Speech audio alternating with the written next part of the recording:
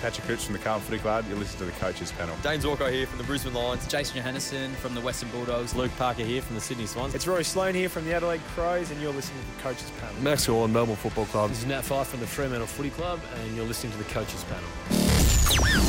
Hey friends, you got MJ from the Coaches Panel. Welcome back to another episode of the 50 Most Relevant. Pretty much a third of the way in now, working our way through who I believe are the most relevant players for you to consider in Supercoach, AFL Fantasy and Dream Team for your 2022 seasons. Christian Petrarca is who we're talking about today on the episode. Everything went right for him and his teammates last year, resulting in that groundbreaking grand final victory over in Western Australia. That Norm Smith medal. He was sensational for us last year, and yet he's sneaking under the radar a little bit from a fantasy football perspective. So, time to talk about him. On this episode, I could not talk about CP5 without the sole Melbourne supporter of the Coaches Panel. I got Kane on. Hello, mate. How are you? Well, MJ, yes, a very impactful player and clearly a driving force in breaking that premiership drought. But that doesn't mean much as we enter 2022. And as you mentioned off the top, he is a bit of a sleeper. He's a guy that I think maybe isn't classed in the same territory as some of those other uber elite mids, but I think the numbers suggest he should be considered. Yeah, I definitely agree with that. Just turned 26 years of age, just over a week or so ago, the Melbourne midfielder had career scores last year when it comes to personal best numbers. It was a 153 against Port Adelaide in AFL Fantasy and Dream Team, while a 173 in Supercoach. In that same game, both of those scores are career high scores from him.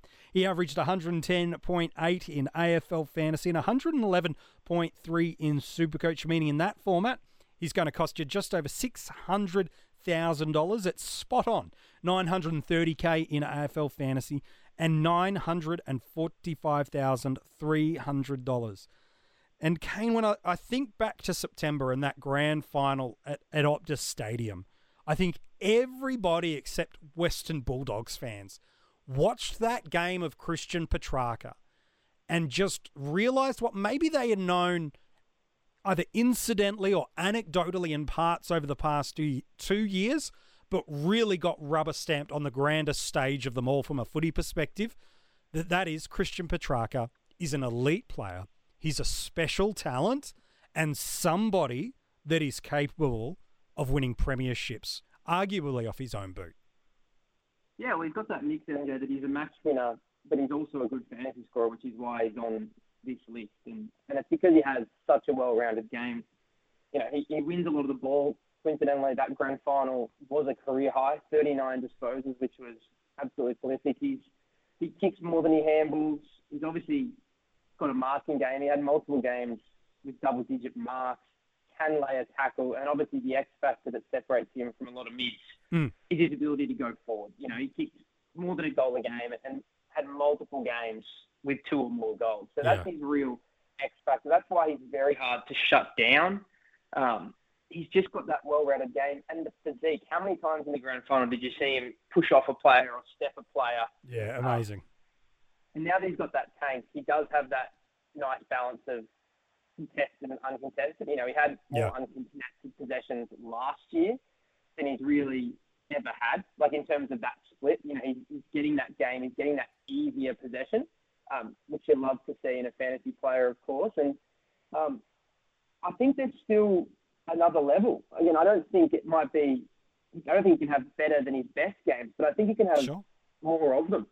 I think that's what you really, really saw from Petrarca was outside of a 5-week stretch, and you look at that low score of the season, that Carlton game, which was a 78 in D10. Yeah. And you think back to the narrative that was going around that game, that was a game that Petrarca was not meant to play. Yeah, it was rumoured to be laid out all week. And he finally fronted up on game day and played, and he still produced a ton in that game in Supercoach, but that was his lowest DT score.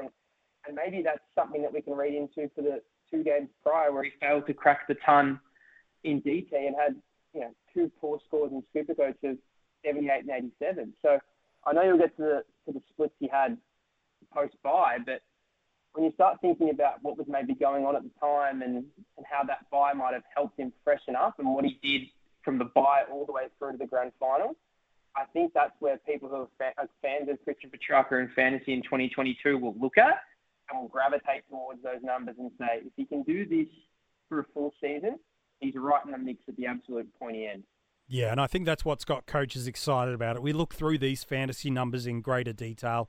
In AFL Fantasy and Dream Team, he delivered 14 tons, 7 over that magical 120 marker, and then 5 over 130. That's what we really want to see when we talk about ceiling in the preseason. I know 120 is a really great marker, but 130 is where you move yourself into this clear and established point where if you've got the VC or the C on this player, you're like, no, I'm taking it. And I'm not thinking, oh, I might have another matchup or I might have that's the domination of what we want to see. So 5 130-plus scores in that format, excellent.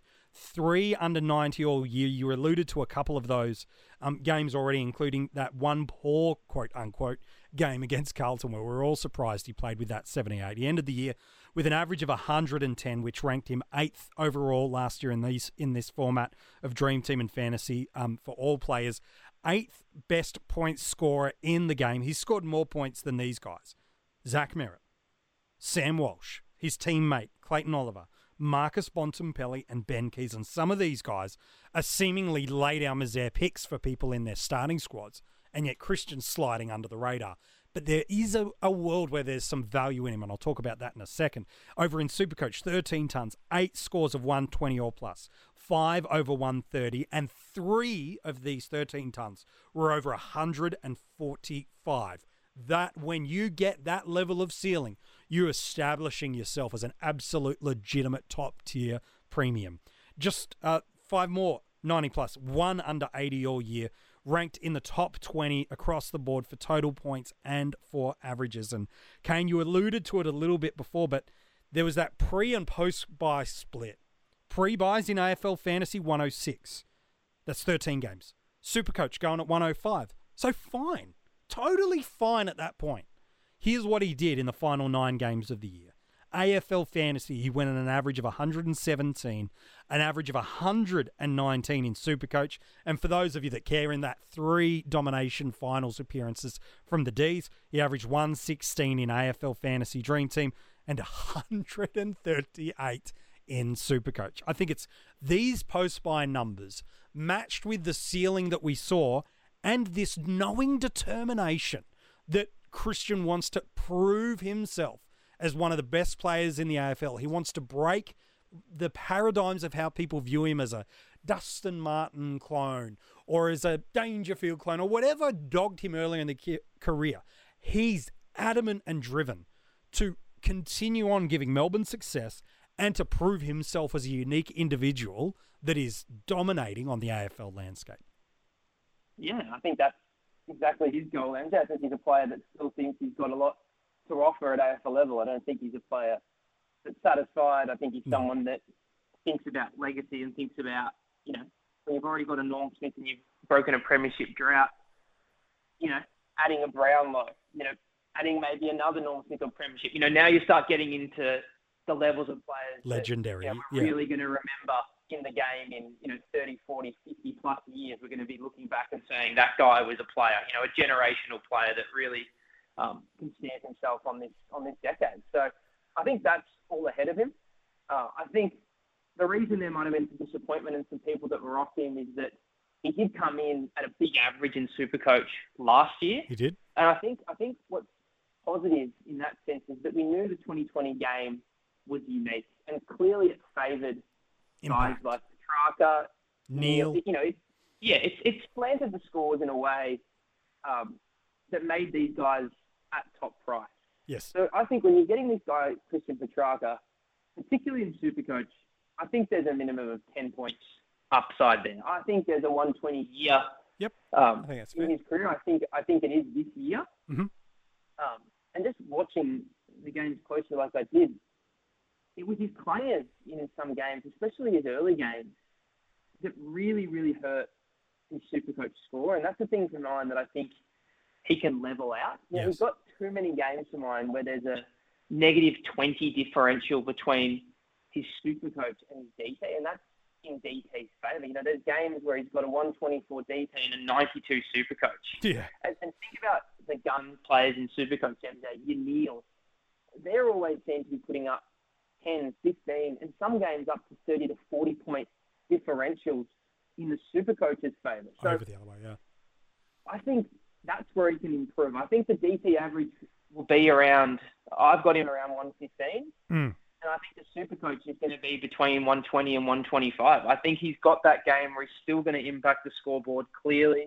You know, when you're going and you're watching him play, he's a real problem in the forward line, and he uses it to keep that time on ground nice and high now. You look at how many games he played in the 90% range, high 80s. Yeah, it's very strong. That's something that wasn't a possibility, you know, thinking back to 2019 and earlier. And that was when he was playing predominantly forward. So now that he's got this ability to go into the midfield and then rest forward and be damaging forward, I think that's what makes him really hard to stop. And also from a super coach point of view, keeps him in the game a lot. Yes. It gives him that opportunity for score involvements, for goals, for all those important things that weight in his favour. So I think the hard thing in terms of his relevancy on this list, and the reason I think he couldn't be higher, is I don't see how you can really fit him in AFL fantasy. I agree. I think you'd have to be even more bullish than I am and have him reaching the 120 mark in that pick format. him as a starter. Yes, I agree. I think in DT, he's right in the mix. Again, you're going to be... I think he's a player that could be in my side. Again, it's going to depend a lot on the other players around him, what sort of comes to light, how everything's sort of shaking out. But again, when you've got 5 points of value and you're already at a top 8 level, you have to be considered in the starting squad, especially with those guys maybe coming off, you know, real career years in Steele and Miller. I think that can sort of, if there's 5 points up for Petrarca and 5 points down for them, you're only looking at about 2 to 3 points a game. You take the cheaper guy, yeah. Yeah, maybe take that cheaper player, use the cash elsewhere. But I think Supercoach is the one because I can genuinely see him, pushing the top 2 or 3 quite comfortably in that line. I know that might be a big call for some when he's challenging the likes of, McRae and obviously Steele. These guys would have done it. Yeah. But, it has to be a first year for everything, Jay. If we're just going off previous form all the time, we'll always be playing catch up. Yeah. Yeah, you've got to make a call sometimes. And I think that is the format because, like I said, there's too many games for someone of his quality to have these really damaging clangers that just impact his score massively in the wrong way in that format. I think he can tidy that up. I think that would be something that he'd be reflecting on, thinking, where do I evolve my game? Yeah. Yeah. I can't be making real costly turnovers, particularly by hand. Like, that's something in Supercoach that really kills you. If you have a clanger handball, it just really impacts that score. And he does that a bit. He's doing a lot in that midfield. He's doing a lot in congestion, but sometimes he does just maybe do a little bit too much and not just give that simple give that just keeps your score ticking over. Yes. And that's what, McRae and O'Neill, when they're at their best, they do that. They just move the ball on and just keep working. I think Christian's at that point now, he doesn't need to do everything. There's a lot of players in that team that can tick over. So I think he fixes that up, and I think that's where the major relevancy is. Yeah. So is Supercoach. I think, as I said, have a player of his quality be going 1 for 1 in terms of his DT and Supercoach average. I don't think that's something that happens year in, year out. I think we get back to what we saw in 2020, where it's about a 10-point differential between DT and Supercoach. Yeah, and I think that's got to be the story behind how and why you choose to get him, because you talked about those turnovers and clangers. He's ranked 3rd in the AFL per game for turnovers and for clangers. Now, part of that is just purely he's getting so much of the ball, and he does try to take the game on. But for me, I think there's a couple of elements through here for coaches that are looking for a reason to start him as an upgrade and those looking to start him in their starting squad. The way you'd choose to might look at him as an upgrade option is last year he had only 5 games in AFL Fantasy between round 2 and round 6 and 4 games in Supercoach between round 9 and round 12 where he scored consecutive tons. Outside of that, so when you contrast him to the Neils in Supercoach, the McRaes, the Mitchells, the Steeles, the Millers, these big boys of fantasy footy, which to pick him, you're banking on him being that. That's not enough consecutive tons. Now, there's not that many basement scores, sure, so that might help it out. But I think that's the kind of thing coaches might look at and go, okay, that's enough of a reason for me to not go there. The other might be, you're not convinced he's a captaincy option. I think there's some ceiling to suggest he can be, but that might be a reason. There is a world where he's 8 points per game of value in terms of price based on what he did over those final 9 games and finals of the year. I think he's a top 10 midfielder across the formats this year. The only other reason you might choose not to start him across formats, and again, I think it's more Dream Team and Supercoach. I don't think in AFL Fantasy. I think there's better value that could be comparable to him. The reason would be simply this, is you don't think as good as he's going to be, which I still think will be very, very good, you don't think that will be enough to be a top 8 averaging midfielder and point scoring midfielder for the year. You think the narrative would be, you think Miller continues on, Steele continues on, McRae continues on his merry way, so does Miller. Josh Kelly, who, okay, I had to fit him in this episode, didn't I? You tell yourself he's not going to be enough as good as he's going to be. That's the other justification. If you can't see a scoring trend dip away from him, it must be then more around others around him evolve and get better or stronger. Yeah, I think that's absolutely right, MJ. If you've got more confidence in the Tom Mitchells, if you've got more confidence in the Walshes and the Brayshaws, you have to make that call. You know, if you're going to jump at Jared Lyons, that's probably the type of guy that, you know. Yeah, we talked about him just the other day on the 50. Yeah. Yeah, you know, I think that's the thing. It's weighing up. That's the thing with fantasy. You can't just go on a limb and pick one player. You have to analyse without analysing everyone else. You know, as I said, if you think there's some regression for Lyons, some regression for Steele and Miller, which, to be honest, looking at their numbers, you'd say there will be. Yeah. The nature of how big those scores were. You know, I think Petrarca can get really close to them. And again, if that's a differential in cash that lets you do a thing here or there, we spoke about on the podcast the other day, MJ, that, you know, 50K here and there adds up really quick.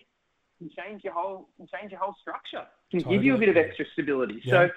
So nothing is assured in this game. No. You know, you might just think, you know, you think about a Neil last year. You got to start him because look what he did last year. His numbers Take the year away from you, sort of thing. Yeah. Yeah, like, you know, that's the type of thing. And again, he was he had an injury preseason. There's all these things that you have to take into effect. Yep. And I just think this is a guy that, again, he's already at a top 8 level in DT. You know, he's already top around 15 the fringes of Supercoach. that. Yeah.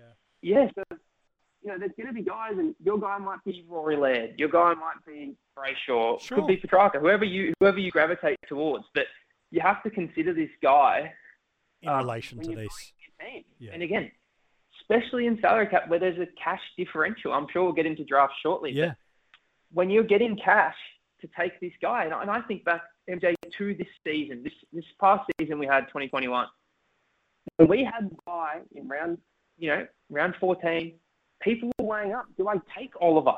Do I take Petrarca? And a lot of people took Oliver At top price. And again, he's a very good player. We all know that. He scored a We all big know that, but 200. people- Yep. Yeah, well, he's an absolute gun, isn't he? Yeah. But No you doubt. think about what he did post-buy and the price you were paying, you know, in DT, it was clearly in Petrarca's favour. Absolutely. You know, he was giving you 10 points better a game Yep. for the last 9 rounds. Yep. You know, you think about Supercoach, it was, you know, a couple points in Oliver's favour. But again, you got to think about what you were paying for. And we know when you're doing those final upgrades, saving money It makes massive. such a So, difference. Yeah. I think that's the guy you just got to consider. Again, he won't be for everyone. Not Nope. everyone will be as bullish on him as I am. Sure. And that's okay. Yep. But again, if you're going to improve your squad, you have to sometimes make these decisions. And again, you might have so much cash that you go, you know what, I thought I'd want Petrarca in my team, but I've got so much cash, I just feel safer with Steele. Sure. Great. Fine. There might be a situation where you go, I need to get this rookie off the field. I need to get this mid-pricer up to a premium. I just don't feel comfortable with this structure. And maybe that's where you go, Petrarca gets me there.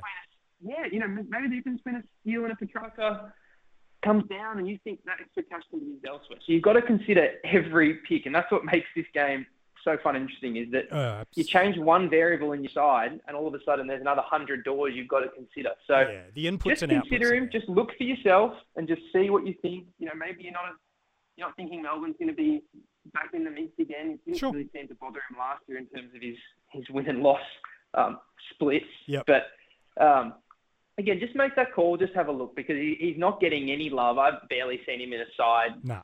this pre-season. Yep. So just have a look. Yeah, I think that's a really fair call. If you're ever unsure about how to split a player, one of the more simple ways, you can make it more complex than this, but from just a pure simplicity, is you look at the premium midfielders that are in that same byline, and go, okay, where do I rate and rank him? There's more elements and ingredients and variables I would be putting into place, but if just from a very icing top tier level, you put him against the guys that are in that line and go, okay, North Melbourne, do I rate him in a similar or higher or lower spot to a Jai Simpkin? With Brisbane, he's got the Lockie Neal. He's got Jared Lyons, who we talked about the other day in the 50 most relevant.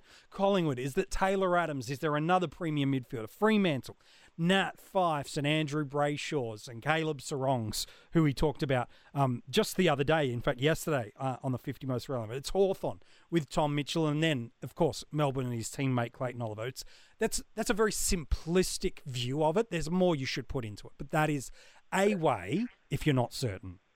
But there's another thing, MJ, that people need to think of, and I think it gets overblown in the pre-season in particular, is that he's not a top 8 guy or he's not a top 6 guy in his mind. And I think what you've always got to remember is it's not just about having those type of players. It's about the relative value. At the right If time.